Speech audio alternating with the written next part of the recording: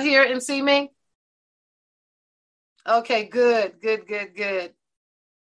I am not seeing some things on my screen, and I'm pretty sure that that's probably because Zoom has updated.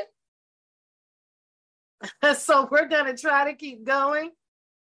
So as you know, we always do a copyright disclaimer before.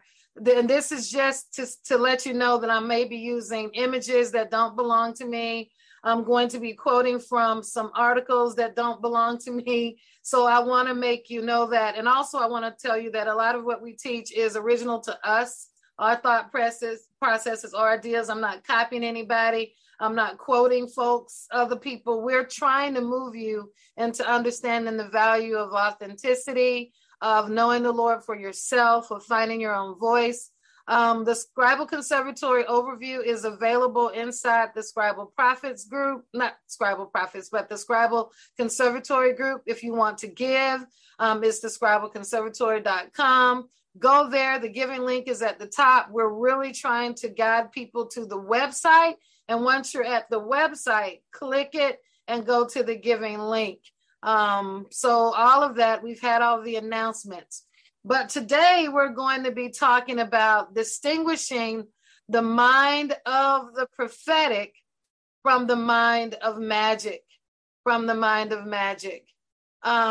This is part 6 of our ongoing teaching, Redefining Ephesians 4:11 Ministry in the 21st Century. If you all have been with me from some time, none of this is new.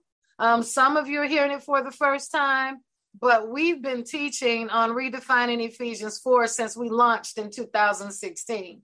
And before that, I began writing about it in my book. It all began with in 2011 when we were looking at the different ways scribes operate, how to recognize an apostolic scribe, a prophetic scribe, a pastoral scribe, someone who's writing and who is moving administratively or creatively from a scribal perspective in those areas. So this has been a long journey, and that journey has brought us here, and has brought us here in this day and this time because of the people we are evangelizing, the people that God is sending, the people that are being brought to our creative communities that want to share their giftings and their callings. We have to know not only what is going on around us, but we have to be positioned where our hearing is constantly changing and we're constantly growing so that we can be the best representatives of Christ as we can and the best leaders we can in the lives of others.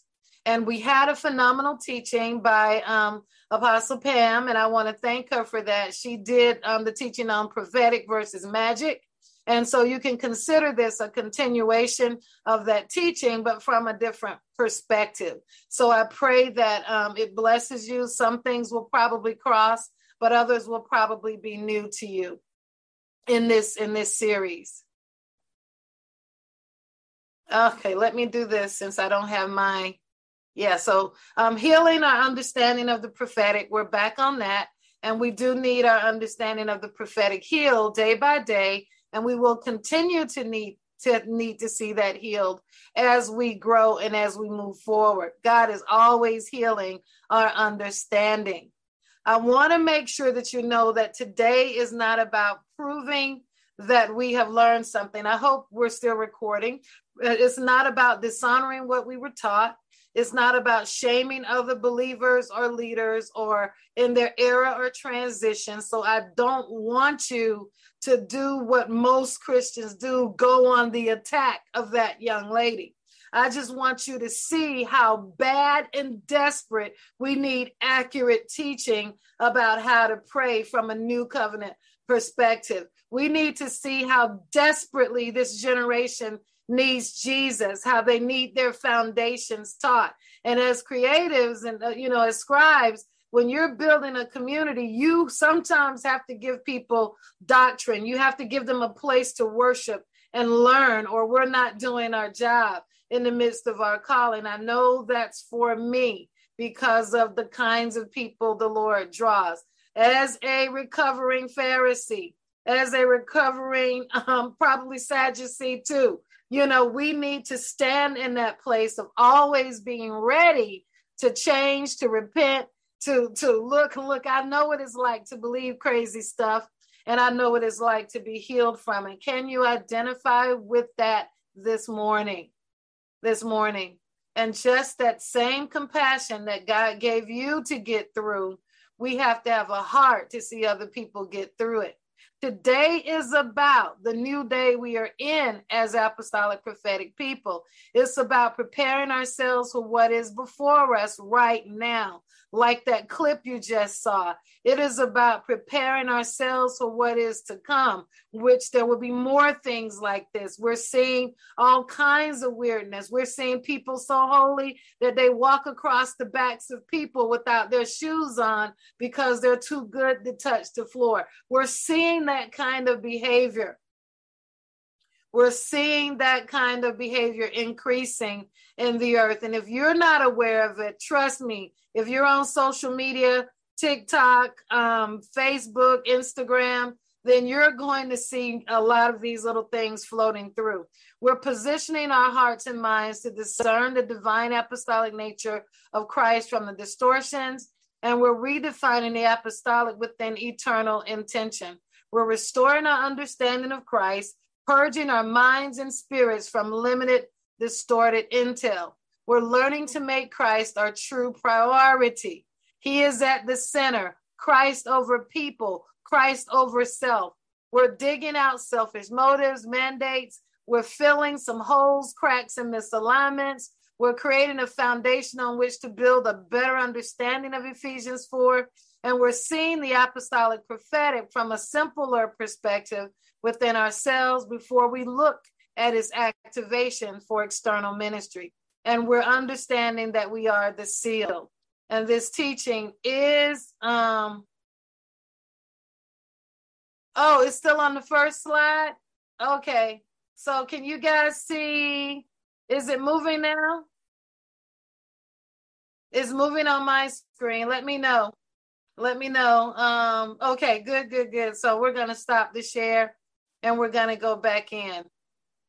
Listen, I don't know why, but everything works when I'm working by myself. Can you see me now? Okay, so we're going to go back in and we're going to move through those slides a second time. Sorry about this interruption. Can you see this? Are you able to see this particular slide? Okay, so it's about our new day. And the last thing I said was we're restoring our understanding of Christ, purging our minds and spirits from limited, distorted intel. Here we are. Our approach to this subject right now is this. First, it's strongly historical. I'm going to use what I learned in seminary in my Master's of Divinity program to help us out today. Knowing the history behind things that are written keeps us from being ridiculous and making ignorant statements in our faith. And I don't mean everybody needs to go to seminary, but I do mean we should care about the context and history of the things that we declare, decree, the things that we teach. Like if we're going to teach about,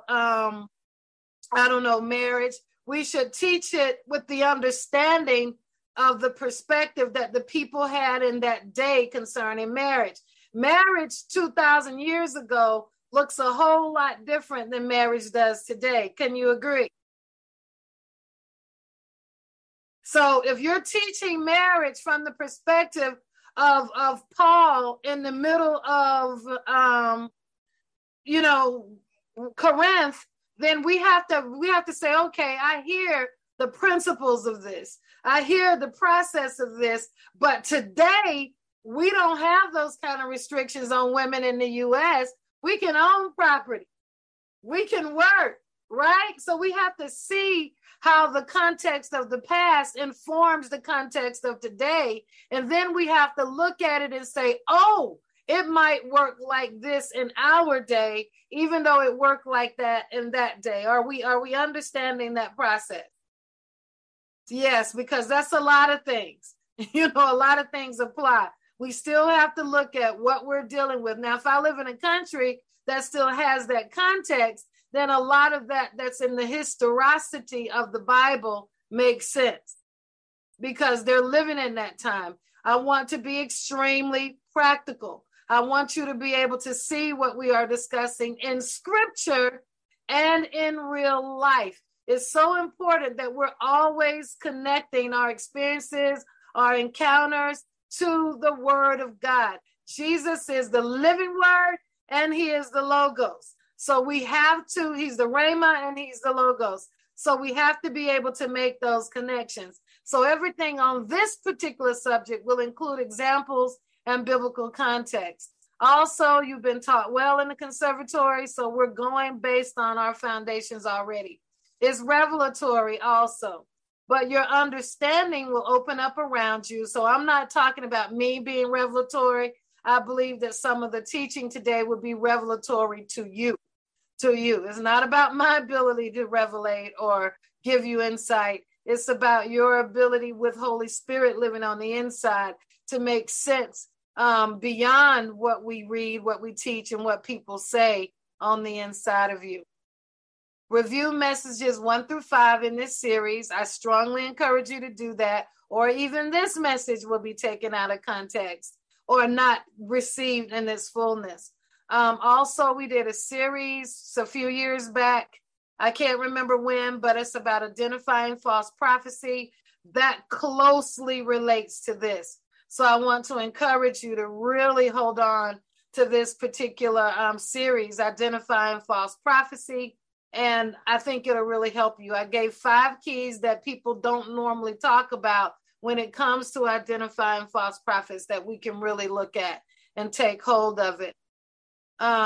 So we're going to look at the mind of the magician today. That's all we have time for. I ask that you lay down previous thoughts on, when I say previous thoughts, there's a lot of teachings we've gotten over the years, myself included, on what magic is, on what magicians are, on what sorcery is. We're looking at magic within the context of biblical times. I think it's important for us to understand how Paul, Peter, James, John, Stephen, how they all understood magic, even Moses, because their understanding was conducive to the world that they were living in. Sometimes I think we forget that when Noah walked the earth, there was no organized religion. There was no organized religion at all when Moses walked the earth, when Noah walked the earth. You had people practicing anything. There was no mandate for this, no mandate for that. And when God did finally call the people forth, he called the people forth from the nation of Israel. He didn't call the whole world. He called the people forth from a small, select group. Are you with me? I need to know, say, yes, I hear you. I understand. This is important to the teaching today, because if we understand this, then we'll recognize that people made gods out of trees.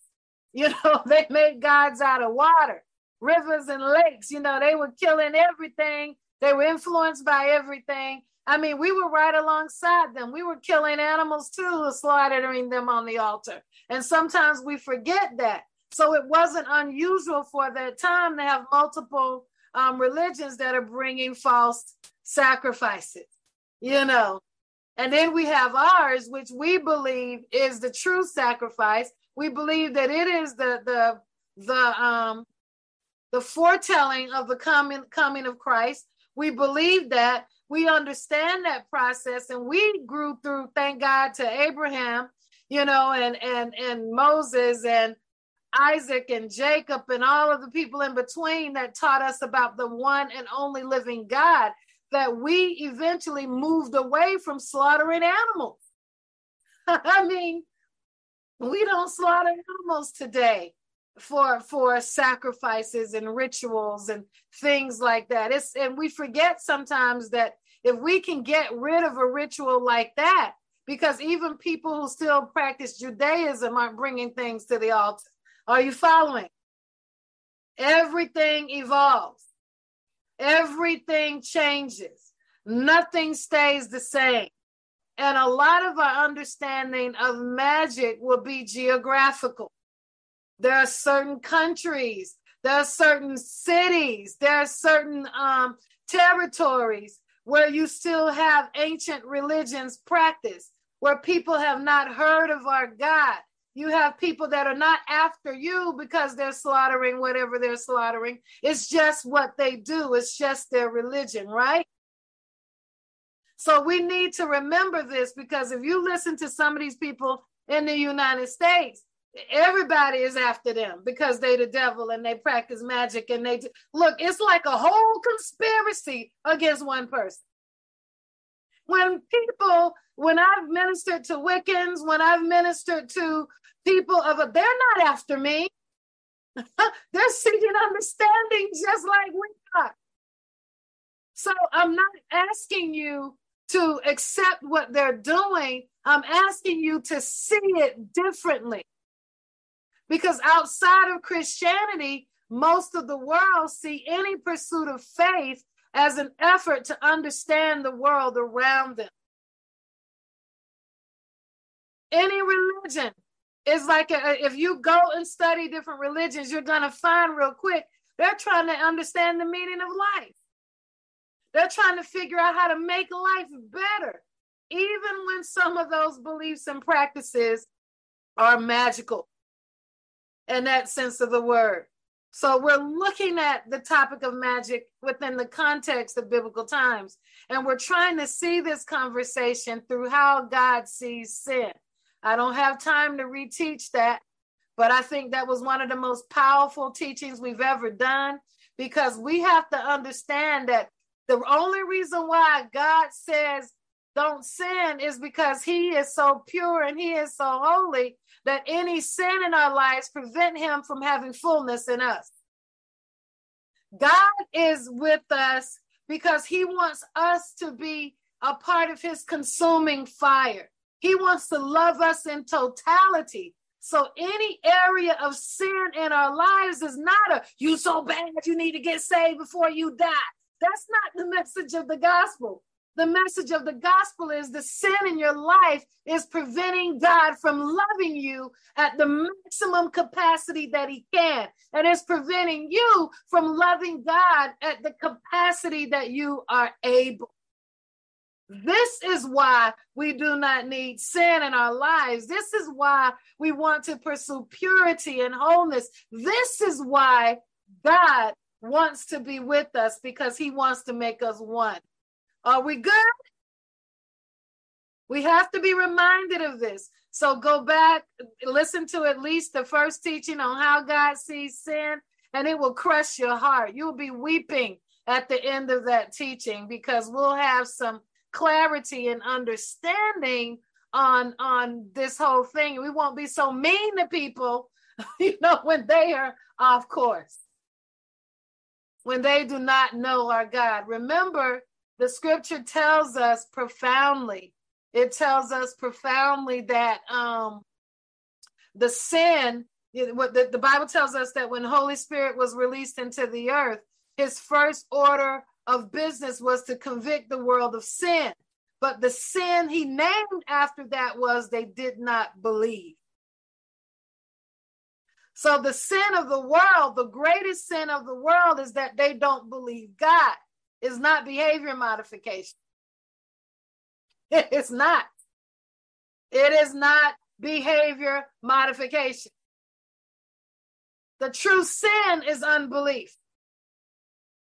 The denial of God. Right? So I need you to see this. Now, why is that important? Because if you begin to love God, then Holy Spirit comes along and he says, Teresa, don't do this. Teresa, this is not of me. Teresa, learn what I love. Teresa, learn what I hate. Teresa, learn how to love people. Teresa, learn how to receive love. It changes how we see sin, not to make it passive or not to make it unimportant, but we understand that eternal intention is at work. At the end of the day, all God wants is the family he ordained in paradise. That's it. He wants to get back to the day before deception. but he's not going backward. He's moving forward into the new day. And this is why we have to teach on the mind of magic. I want to start with Acts 8, verses 9 through 24. And we're in the heart. I'm skipping a lot of the things that I do on Sundays because we need to go into our meeting next. But now for some time, a man named Simon had practiced sorcery in the city and amazed all the people of Samaria. He boasted that he was someone great. And all the people, both high and low, that means elite status, low status, poverty stricken, your highest in society. And he gave him their attention. Oh my goodness. And he exclaimed, "This man is rightly called the great power of God." They followed him because he had amazed them for a long time with his sorcery. This is amazing because Simon thought he was doing a good thing. He didn't see himself as evil. He didn't know he was, quote, the bad one, as we categorize people today. And he thought of himself as great. And I want to just remind you of remembering the encounter with Moses and Pharaoh's magician, right? He was like, I can do this, you can do this. It was tit for tat because they were looking at God as just a generic God. There are lots of gods. Let me show you what my God can do. Let me show you what this guy can do. So when we understand the mindset was not necessarily of people that hated the God of Moses, they just only knew their God.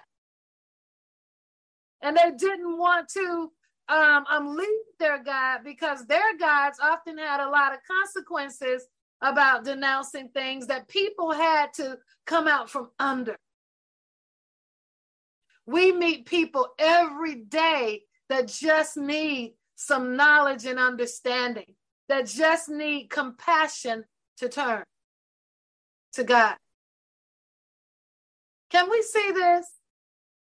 Can we have some mercy right now? Oh my goodness. This man is rightly called the great power of God. That's what they called him. Simon Magus, Simon the sorcerer, Simon the magician. They followed him because he had amazed them for a long time with his sorcery. He had a following. He had people who had results from what he was doing. But we know that's a false power. We know those things are temporary and that they don't last. But see, if people believe, we're so powerful that if we believe God can answer through these means, he can. People always tell us, say things like, I don't know, that's a false power. But if you believe it, you bring it to life. We have to understand the power of us. The scripture tells us, as a man thinketh, so is he. If you think you're always under attack, you're going to see everything wrong around you. You're only going to see the war. You're only going to see the fight. You're only going to see the devil. You're only going to see the bad in me. You're only going to see the character in me God is still dealing with. You're only going to see the decision in your mind concerning what is happening around us. Oh my goodness. We are that powerful. If I think I'm a king, if I think I'm a priest, oh my God, there's nothing that can stop me. If I believe God is for me and who can be against me, there is nothing in this world that can stop me. If I believe that he who is in me is greater than he who is in the world, my God, it comes against me because I'm standing in the mind of God concerning who he has said I am. There is a world of good and evil we have not discussed.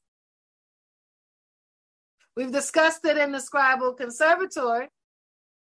You know, I hear people rebuking Babylon and not being like the world, and that's true. If Babylon does not know our God, what else can it do? Right? Babylon meaning the world system, the systems of this world, the world that Satan has power over. That unrenewed world is doing as Babylon is, as Babylon does, right? Until you know to do better. Thank God that those here now, we have been taken out of Babylon. We've been taken out of the world. And we've gained the understanding to be able to know how to battle what's in the world now. But when I first got saved, it was a struggle for me because I was still at war with good and evil. Paul defined it perfectly. He was like, I know what to do that is right, but my flesh won't let me do it. I keep struggling. But for some reason, we feel better about it when we say, right? But we have no compassion for the people still out there. Oh, my goodness. But here's Simon. He was boasted that he was someone great. He was like, I am the great power of God. And they followed him because he had amazed them for a long time with his sorcery. Oh, my goodness. But when they believe, I want you all to see this. But when they believed, as he proclaimed the good news of the kingdom of God in the name of Jesus, they were baptized. Oh my God. This is the book of Acts. This is after the outpouring of the Spirit. So they got something people did not get when John baptized. Oh my God.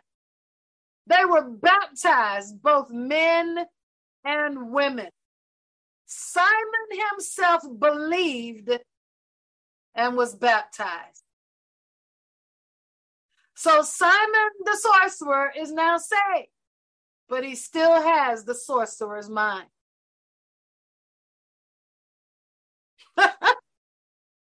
Right? Simon believed and was baptized, but he still had the sorcerer's mind. How many people have come into the kingdom and are definitely saved, but they're still walking in the mind of the sorcerer? They're still walking in the mind of this day. They're still walking in the mind of the flesh. Everything is not instant. And if we mess around and get brought into the kingdom by people who are still practicing Judaism, who are still living after the old covenant, who are still praying and teaching and guiding people according to schedules, we still have that mindset going from the inside of us. We're going to have confusion and chaos because eyes are not focused on Jesus, who is the author and finisher of our faith. We shift our gaze now because there's a better way. We shift our gaze now because there's a new doctrine. We shift our gaze now because the word is now living, and the living word has a new application for us. Are you all with me? I promise you, we have a destination. Simon himself believed and was baptized, and he followed Philip everywhere. Oh my gosh. Astonished by the great signs and miracles he saw. See, when you have the old mind, even after you get saved, he was a magician. He spent all of his life being a magician. So it's normal for him to look at signs and wonders.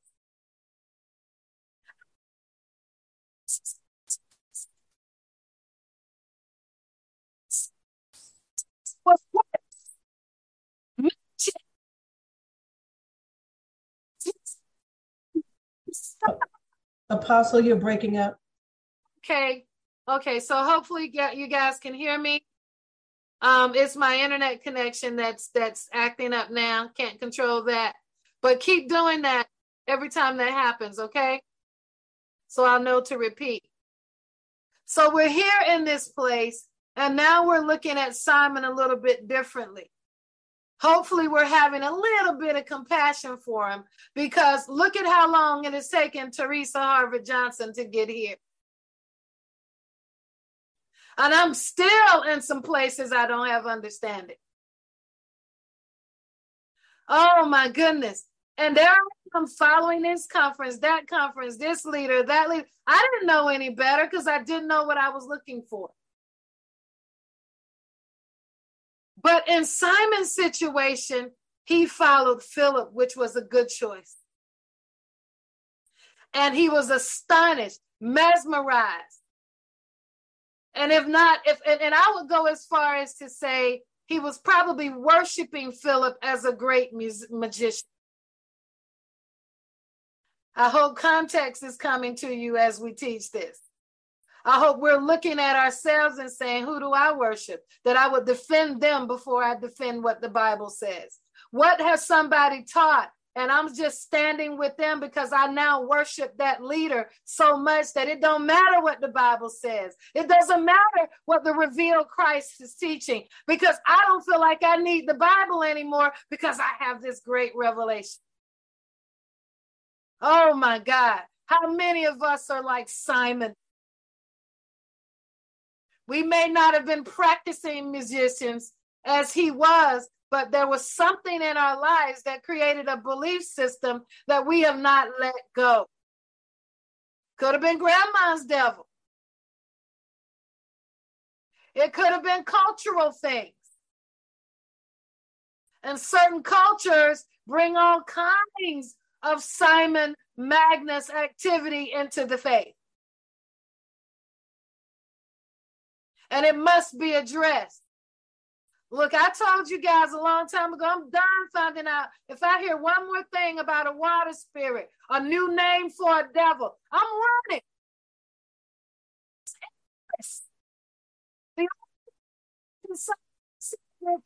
The Christ in me, the hope of glory.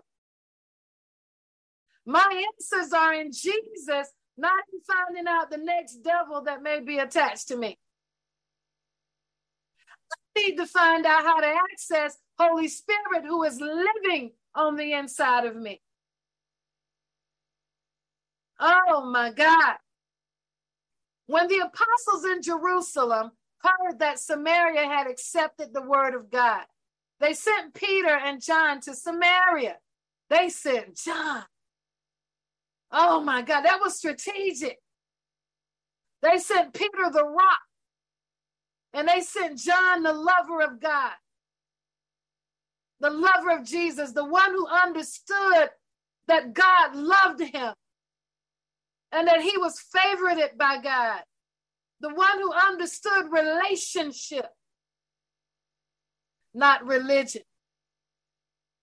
Peter, who was rejected and became the rock. Oh my God, on this rock I will build my church. When the apostles in Jerusalem heard that Samaria had accepted the word, a whole thought process went across the apostolic church. We need Peter and we need John because of what they brought to the table. Can you guys see that? Oh my God. On this rock I will build my church. John, for God so loved the world. John 3:16 came. For God so loved Babylon. Oh my God. When they arrived, they prayed.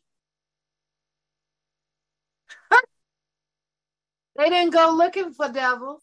They didn't go hunting for devils. There's a point to why I brought that part up.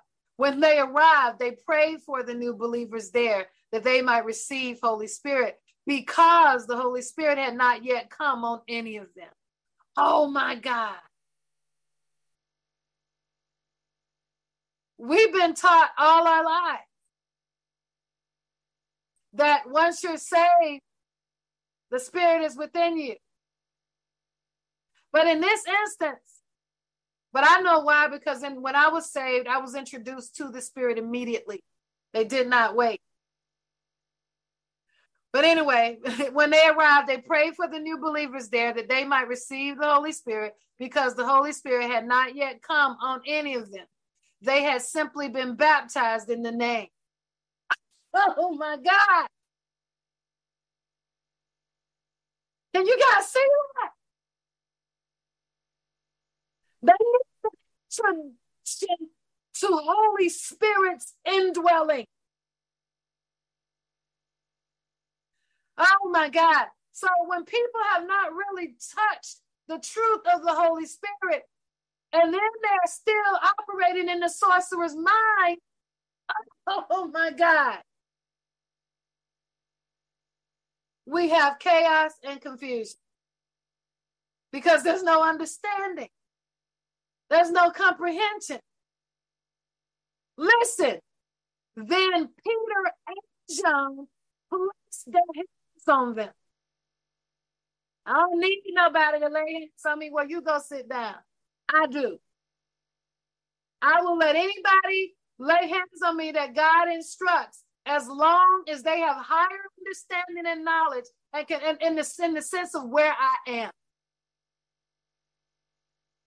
If people are in judgment of you, even though they're praying for you, you just have to guard your spirit. Or if you are like me, and this is my case most of the time, with touching my head, this is just my personal belief, I leave that gift to my leader.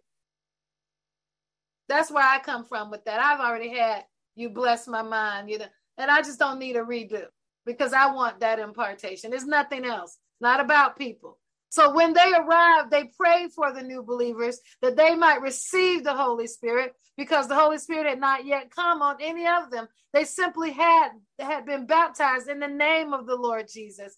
Then Peter and John placed their hands on them and they received the Holy Spirit. But they received because, listen, the apostles, with the type of revelation they needed, you can't say greater or higher, but with the release that they needed, hey, this wasn't no random anybody can do it. They needed these two. When Simon saw that the Spirit was given to the laying of the apostles' hands, he offered them money. Listen, the mind of magic. That's all he knew. That's all he understood. When Simon saw that the Spirit was given at the laying on of the apostles' hands, he offered them money and said, give me also the ability. Magic is an ability. It's a skill. Some people have perfected sounding like a prophet. Some people have perfected mimicking prophetic prayer. And it's straight from the soul. But when we don't know the word or the God of the word, we will believe anything. That's why I push reading the Bible. That's why I push read the Bible, read the Bible. Then when all these books and teachings come out, your mind is like, something not right. Something's not right. And you trust that. It doesn't mean something's wrong with the people. It means that they are confused somewhere. And it's not for you to get on and cause a show. I'm not responsible for the whole world, but I am responsible for what I teach conservators. I tell you that all the time. I don't care really whether anybody else gets this. I would love for people to, but as a shepherd, you have to shepherd the people given to you. That's my priority. And I have to believe that how I'm leading you is where God is taking you anyway. Not that I'm taking you somewhere that you have been unwilling to go. But I found that most people we lead, God was already drawing them in similar directions, right? Bear with me. Bear with me. Oh, I love espousing the scripture. It says, when they arrived, they prayed. We did that. When Simon saw, we saw that. So Peter answered, this is good. May your money perish with you because you thought you could buy the gift of God with money. Some of us may say that that is a harsh statement. But if it had been anyone else but Simon, it would have been. But because of where Simon was in his thinking, he had not shifted. See, we don't know how much time passed between verse 9 and verse 20. They got saved. They were baptized. Those things could have happened on different, that probably happened at the same time. But we don't know what was in between because we have this statement, and he followed Philip everywhere. So he could have been following for a year, 2 years, 3 years. So by the time we get to Peter's answer, Peter is answering like Paul answered, how long have you been with me? No, Jesus answered like that because he's like, you've been with me long enough that you should know the truth. Then you have Paul who said, look, I still have to give you milk, but you should be on me. So he's speaking to Simon as one who should have grown at this point. Can you guys see that? Can you see that I'm not making that up? This is important because sometimes we read scripture and we think everything happened in a day. Weeks went by. And if he was following Philip everywhere, he should have known. Because they taught a pure gospel. So this is the thing. What was in Simon that caused him not to hear what was being taught? Are you following me? Let me tell you what was in Simon. Peter told him, you have no part to share in this ministry because your heart is not right before God. Repent of the wickedness and pray to the Lord in the hope that he may forgive you for having such a thought in your heart. The whole time, all Simon was doing was looking for another way to make money. He believed, but because he had the magician's mind, he saw this as just another trick. Peter rebuked him harshly because they took the time to tell us, and he followed Philip everywhere. Philip wasn't able to get through him, and Philip wasn't a person. And he never really heard Philip. Because in Simon's mind, I'm a prophet too. I'm the great power of God too. People follow me and acknowledge me as the great power of God. I have more followers than you. I have helped more people than you. All of this is going on inside of Simon.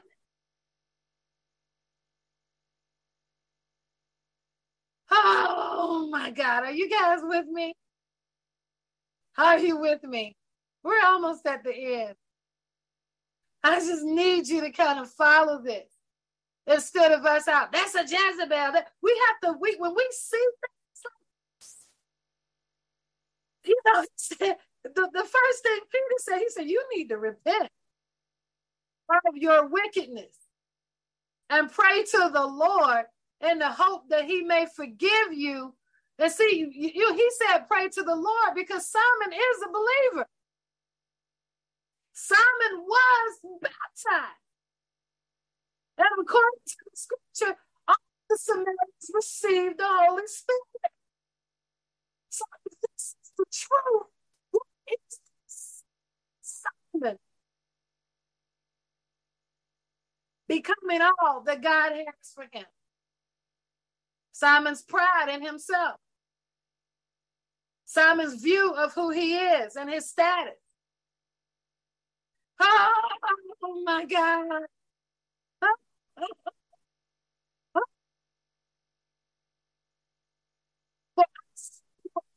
Bitterness and captive to sin.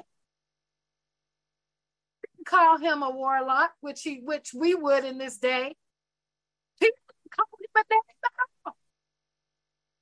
He just said, you and basically saying to him, look, you're wondering how we are able to do these signs and wonders, and you're mad because you can't do it. You're mad because we're still in your glory. You're really following us to try to figure out how we got our power. And you think you can put it on the block. You think you can sell it. You think you can become rich with it. He missed the gospel, even though he entered the kingdom. Simon himself believed and was baptized. But he did not allow himself to be discipled or taught. Man. Let that sit. Don't worry. Next week, we have tons of scriptures to prove everything that I'm saying to you. We just don't have time for it today. But listen to this. The scripture says, then Simon answered, listen to this carefully. Pray to the Lord for me, so that nothing you have said may happen to me. That may sound good. Simon still did not get that he had to pray for himself. He still did not understand that the power was in his relationship with God, not in Peter's ability to pray for him. Oh, and that's pretty much the last we hear of Simon in the Bible. Oh my goodness. I want to read you this. This is a scholarly article. And this is why I love seminary, why I love theological study, why I thank God, because most of us will just say, this is what the Bible says. That's the end of it. There are books that are not published and that are not included in our canon. There are writings that offer the backdrop from people of this day that some of them didn't even know our God, but they knew Simon. They knew the original apostles. That's why our testimonies and our writings and our call to the prophetic ministry is so important. I refuse to live my life and never tell Dr. K's story. Do you follow what I mean? I refuse to live my life and not tell the story of how the school of the scribe and all of his teachers left this legacy in the earth. We must speak and tell the stories of each other. So we have this whole bunch of documents, and I'm going to share some of them with you inside the Scribal Conservatory Bible Study group. But I'm only going to share with you one or two, because people at different levels can make those things gospels when we need to stay with the Bible, right? So some knowledge is not good for us if we can't even process who Jesus is, right? So I'm not one to go out and tell people, go read everything.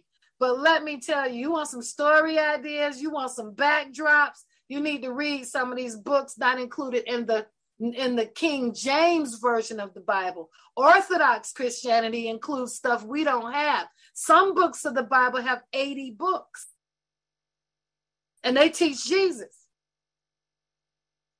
But because we're so Americanized, we don't understand that.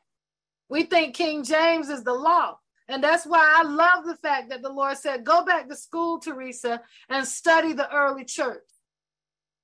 Specialize in the old covenant, but study the early church. Listen to this. I'm going to read this to you. This is not mine. Does not belong to me. I take no ownership for it. This is what it says. Simon Magus, English Simon the Magician or Simon the Sorcerer. And I want you to know that from this point forward, we're not going to use the word witchcraft because the American church has made it a mockery. I'm going to use the word sorcery because I think this is a more powerful word and it provides a biblical context of our understanding of what we call witchcraft. Because look, you look crazy on a picture and people call you a witch, and that just could have been a bad angle. You know, we do too much in the faith today. He was a practitioner of the magical arts who probably came from Gita, a village in biblical Samaria. Simon, according to the New Testament account in the Acts of the Apostles, chapter 8, verses 9 through 24, after becoming a Christian, offered to purchase from the Apostle Peter and John the supernatural power of transmitting the Holy Spirit, thus giving rise to the term simony as the buying or selling of sacred things of an ecclesiastical office. Later, references in certain early Christian writings identify him as the founder of post-Christian Gnosticism, a dualistic religious sect advocating salvation through secret knowledge, as the archetypical heretic of the Christian church. Now, there's a lot of arguments on this. There are some books that say Simon Magus actually came to know Jesus the right way. But there are other writings that say Simon Magus, because he never really captured the essence of Christianity, went on to create Gnosticism. And basically, my definition of Gnosticism is worshiping personal knowledge, worshiping personal understanding of who Jesus is over the logos of the word, over the rhema. It's living in the realm of weird encounters, of living from dreams and visions and strange supernatural experiences with no context or care for the logos, word of God. That's how I've come to define it. Gnosticism is not just what everybody teaching Gnosticism is. If you're going to study Gnosticism, there are different kinds of Gnostics, not just one, but it's duality of relying on self to understand God, not relying on the word. I've heard a lot of prophetic people saying things like, the Bible doesn't say everything. Be careful with that statement, because the scripture tells us that everything we need for life and godliness is in Jesus, and Jesus is the word. He's the logos and the rhema. He was the word made flesh, and now he's the living word on the inside of us. And the best way we've been given to know him is by the written word first. So I always tell you that if you don't know what you believe, you can be pulled by anything. So I always tell you, read your paper Bible and read the New Covenant. I've read the whole Bible through and through several times. But for us today, we believe in the whole Bible, the inerrancy of Scripture, everything it teaches. But now everything from the Old Covenant has to be pressed with Christ on top. So instead of praying, God, scatter my enemies, we now pray, Lord, bless those who persecute me. Bless those. So we're not changing the word. We're coming into a higher understanding of the word. Love supersedes law in this day. Oh my God, obedience is better than sacrifice. Oh my God, oh my God, oh my God.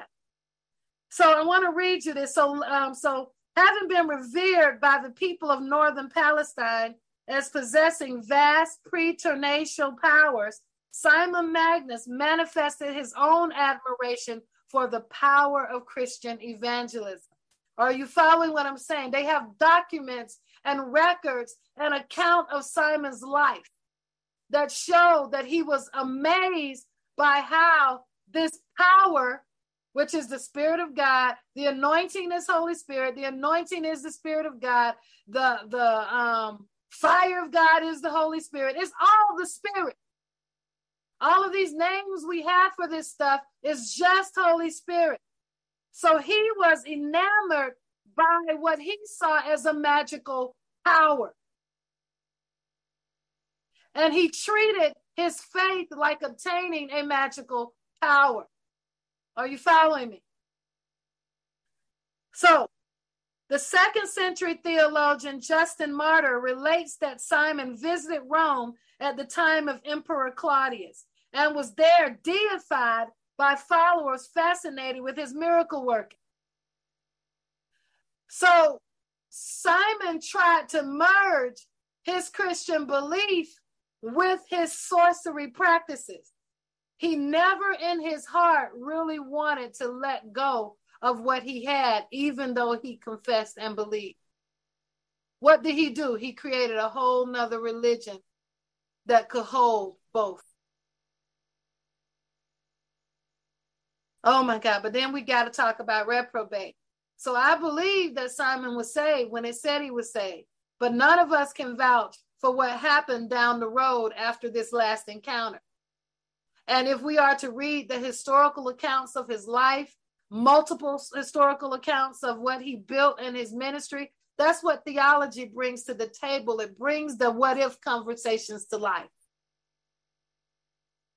But when we are dogmatic in our belief, when we're unwilling to learn a different perspective, if we deify our favorite leader because they thought something that they experienced in their prayer time, they bring it to the whole body, and now we want to live from that, we limit ourselves.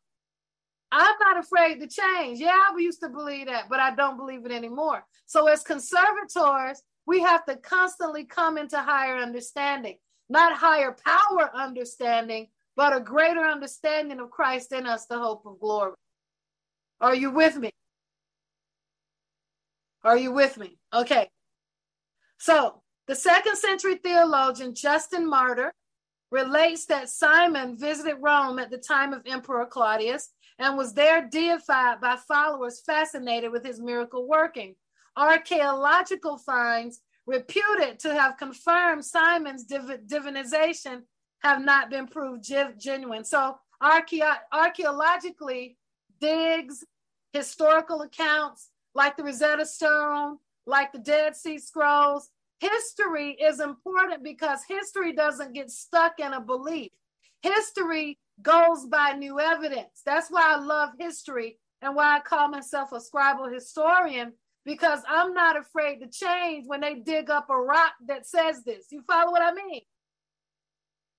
Because there are many stories. I always say I wish I could break into the ground floor of the Vatican and read all of the documents that they keep under lock and key and chains around, and where they have only allowed certain documents out that tell us what we're supposed to believe. I'm not a conspiracist. I'm a realist, and I deal with facts. But I'm also very, very, very in touch with the Spirit of the Lord, moving by the Spirit. But I will not move myself outside of what the word says, okay? And I don't want you to either. Oh, other Christian documents of the 3rd century state that Simon Magus, in the role of false Messiah, had further confrontations with Peter at Rome. See what I mean? According to this, that he challenged the apostle right before Emperor Nero. Simon fell to his destruction from atop the Roman Forum in an attempt to demonstrate his occult ability to fly. That's how they say Simon died. Still, other sources portray him as the individual responsible for the eclectic fusion of Stoicism and Gnosticism known as the Great Pronouncement. Simon's quasi-Trinitarian Gnostic teaching, wherein he, with the title of the great power of God, appeared to the Jews as a meditating, suffering Son of God, to the Samaritans as Father, and to the pagan world as Holy Spirit, is contained in the early Christians' writings known as the Clementine literature. If you are a serious Bible scholar, you will know about Clementine. If you don't know about him, that's where we get a lot of our faith today. A lot of the things we believe, all of this is tied into the Nicene Creed. I'm not trying to do a history lesson, but I want you to know a real history lesson, because we won't be doing that. I'll send you to seminary because you need to learn it if you're drawn to that stuff. But we need to know that the apostles had people they discipled, and some of those disciples kept true to what the apostles taught, but others of them created religions like the Catholic faith and added other things to it. Well, all denominations are the result of disagreeing with something. Every denomination is the result of disagreement, not agreement.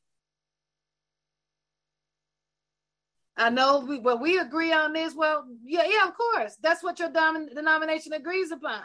Every denomination is built on disagreement, not agreement. Anyway, we'll keep moving. Last part of this is this, and then I'm going to close with the next slide. In the second century, a Simonian sect arose that viewed Simon Magus as the first god or father, and he was sometimes worshipped as the incarnation of the Greek god Zeus. His consort Helen was regarded by his followers as the earthly manifestation of Athena. So I want you to see how all these other religions were trying to understand God, and they used Simon, who had reverence to their beliefs, that pulled them into the false belief even further. Are you following? Oh man, I'm not going to read the rest, but it's really, really, really good. If you're, I love the backstory. What did the people living in that time have to say? Where are the writings about the people who witnessed this firsthand? Where is their evidence? Where is their proof? Where is their account? I love the book of Josephus. I love, there's so many excellent teaching.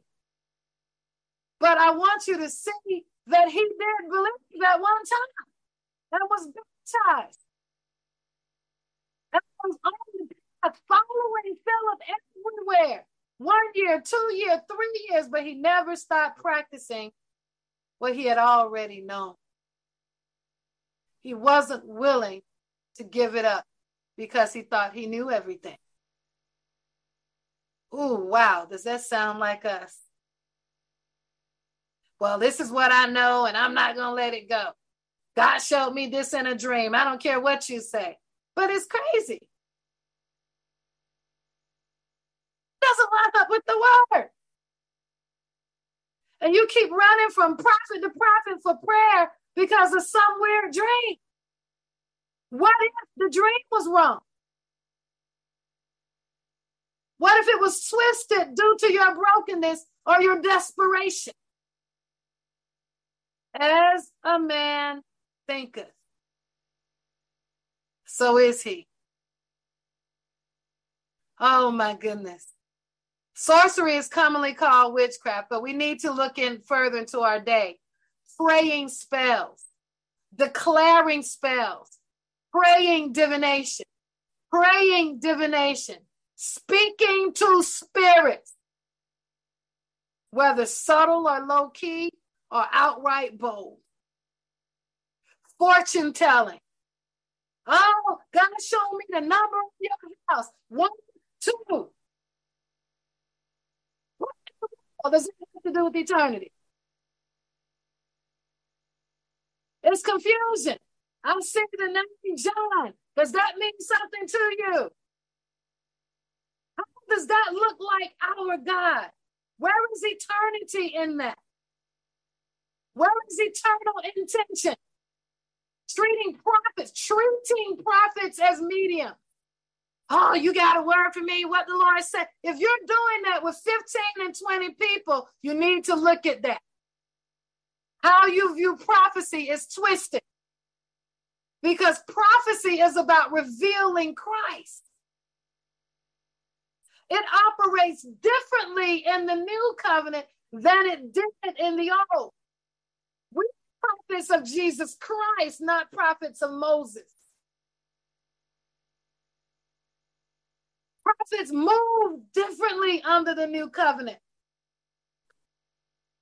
And we have to determine what those things are and receive the truth of that. Not saying that there are things that don't pass to today.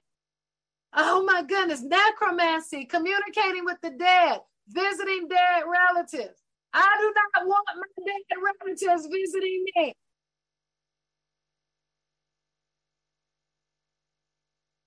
But people show up in my dreams as the spirit because I looked at how I respected them, how I loved them. The Lord knows that's the Lord showing up. That's showing up. Not crazy angels, not them angels that you worship. We're talking about how God speaks. it enters Gnosticism. The belief system ignores the wisdom of God to seek his own wisdom from personal spiritual experiences and encounters. Listen, I've heard people call Jesus their lover. Extremely perverted, unless you're talking about lover of my soul. Jesus, my husband, we rebuke you in the name of Jesus. Unless you're talking about his husband as our groom. Oh my God. I'm just putting it out there. Relying on visions, dreams, words inwardly or from others. You will elevate a word from a prophet you're worshiping over what the scripture said. And you won't let nobody tell you that that word is wrong. But if everybody's in that same camp, they're going to agree with you. Right? Because familiar spirits operate in familiar territory. Sometimes we think it's the anointing, but it's really a familiar stronghold hovering over a house.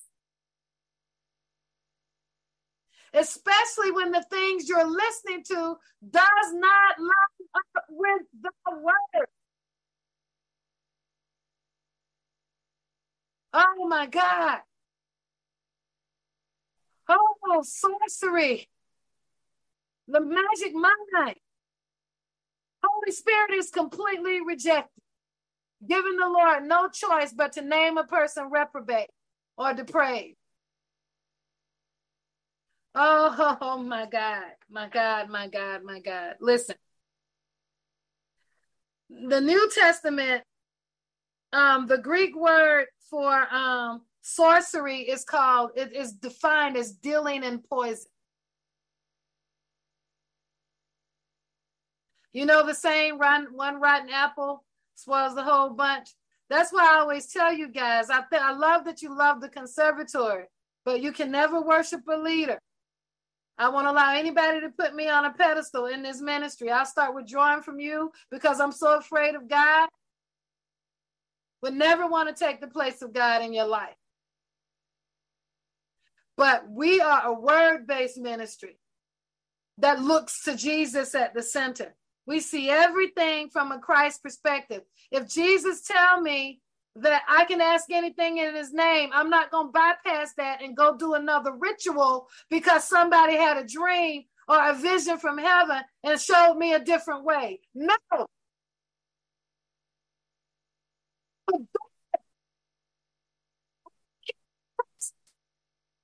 Now,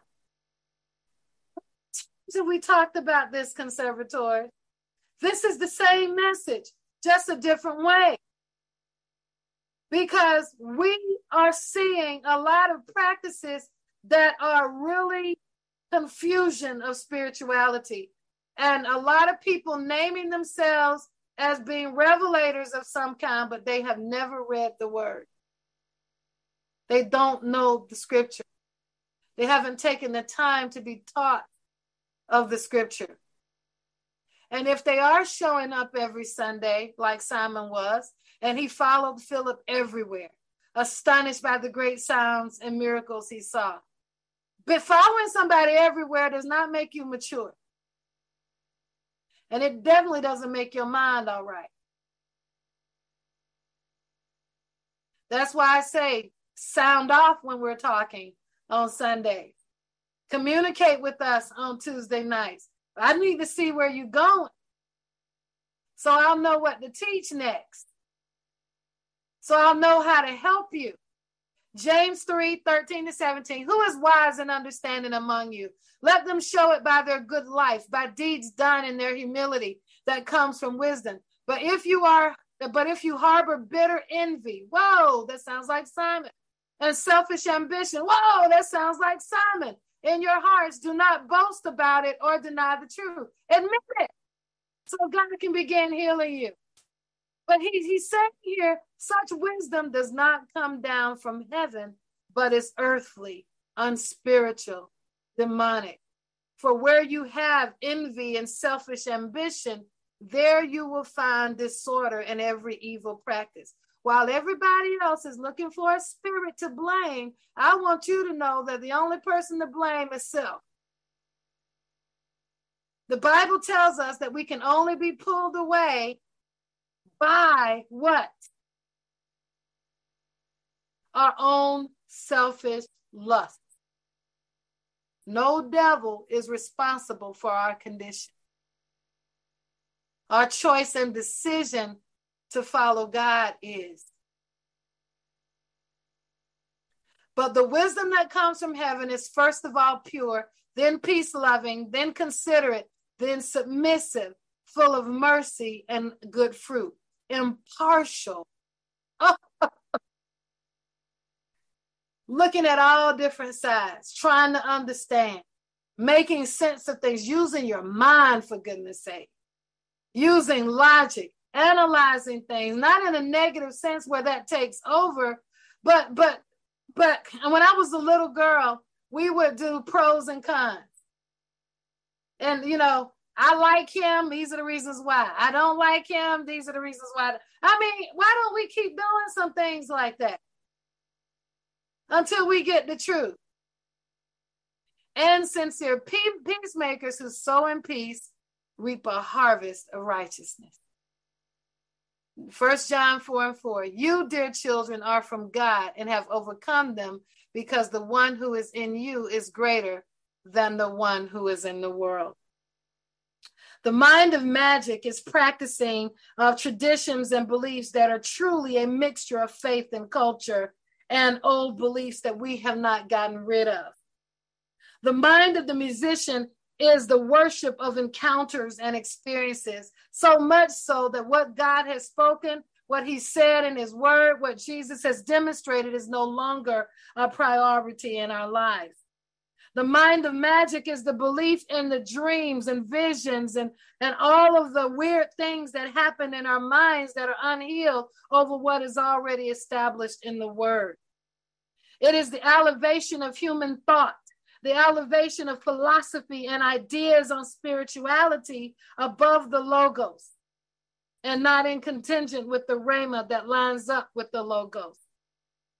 Oh my God, it's when gifts become about your greatness, who you are, your identity becomes this, your ability and your skill. When you see yourself based solely on your ability to work a miracle, to work a sign, to work a wonder, to prophesy the house down, to be the greatest prophet, to be the only apostle, are you following? The mind of magic puts us there. The gifts become about what my gifts can do for you, what my anointing can do for you, why you need to sow into this, why you have to give this and you have to give that, and how you won't be blessed if you don't do this or you don't do that, and how touch my anointing and do my prophet no harm only applies to you who think you're right all by yourself. That's the mind of magic. In this day, witchcraft has morphed into religion, and it has morphed into the prophetic and the apostolic. It has morphed into everything but revealing Jesus. Why do we need the prophetic from Genesis to Revelation? So that we'll know whether to turn left or whether to turn right. So we'll know what the perfect will of God is. So that we'll know what God wants from us. So that we'll know how he protects us, how he loves us. So that we will know him better. Relationally, the prophetic is about knowing who God is. Not about us being made great. And it's used by us to create a pathway for people to enter the kingdom. Not to wave a wand and say, new car coming. You will never see a prophetic word like that from Jesus. Yeah, I said that. That's something else. Father, we just thank you for the teaching that you released today. We thank you for your guidance. We thank you for your insight. We thank you for your wisdom. And Father, I pray over this teaching that we don't look at other people, but that we look at ourselves, that we make sure that we're not contributing to the three-ring circus, that we make sure that we're not the ringleaders and acrobats. Father, that when we see people pull away that want pure ministry, is not because they don't love the people or that they don't love what people have to say. It's just that their spirit and their soul can't stand to see magic taking place. They can't stand to see the abuse of the spirit. They want to love what you love, God, and hate what you hate. They don't want to be indoctrinated by voices that are indoctrinated in the familiarity. They want what is pure and what is holy, and what is going to cause them to understand what is the perfect and present will of God. Father, let us not be afraid. We're not studying this to go out and pick at people and point fingers. Father, it's our hope and our prayer that we all come into the knowledge of Christ, that no man should perish, and that no one enters or is left on the side of a reprobate mind. We do not want to live as Simon Magus, Lord. We don't know what his last thoughts were, but we want our first thoughts and our last thoughts to be you at the center in Jesus' name. We don't want gifts so we can shout before people. Lord, we want to have your gifts so that we can represent as you in the earth in Jesus' name. In Jesus' name. Father, we pray today, Lord, for those that are going through severe crises in their lives. There are quite a few people that have serious crises in their lives. And Lord, we're going to pray, even if we have to take time to pray at the Christmas party and lay hands. Whatever we need to do for breakthrough in the name of Jesus. And Father, even let us see laying on hands differently. And Father, in the midst of this, we want to be like Peter and say, oh my God, we rebuke you, Satan, get thee behind me. We want to be able to do that. But the context of how that was done matters. It matters because Simon should have been learning and growing. He should not still be at a stage at needing milk. Father, but let us know how to relate to people in the world that need to understand who you are, God. And let us recognize where they are. Babylon is as Babylon does. The natural man cannot understand the things of the spirit. So our goal, Father, is to help people enter the kingdom. And once they enter, we can divide truth from a lie. We can show salt and light versus darkness. Give us wisdom. Grow us up. In Jesus' name. Amen. Amen.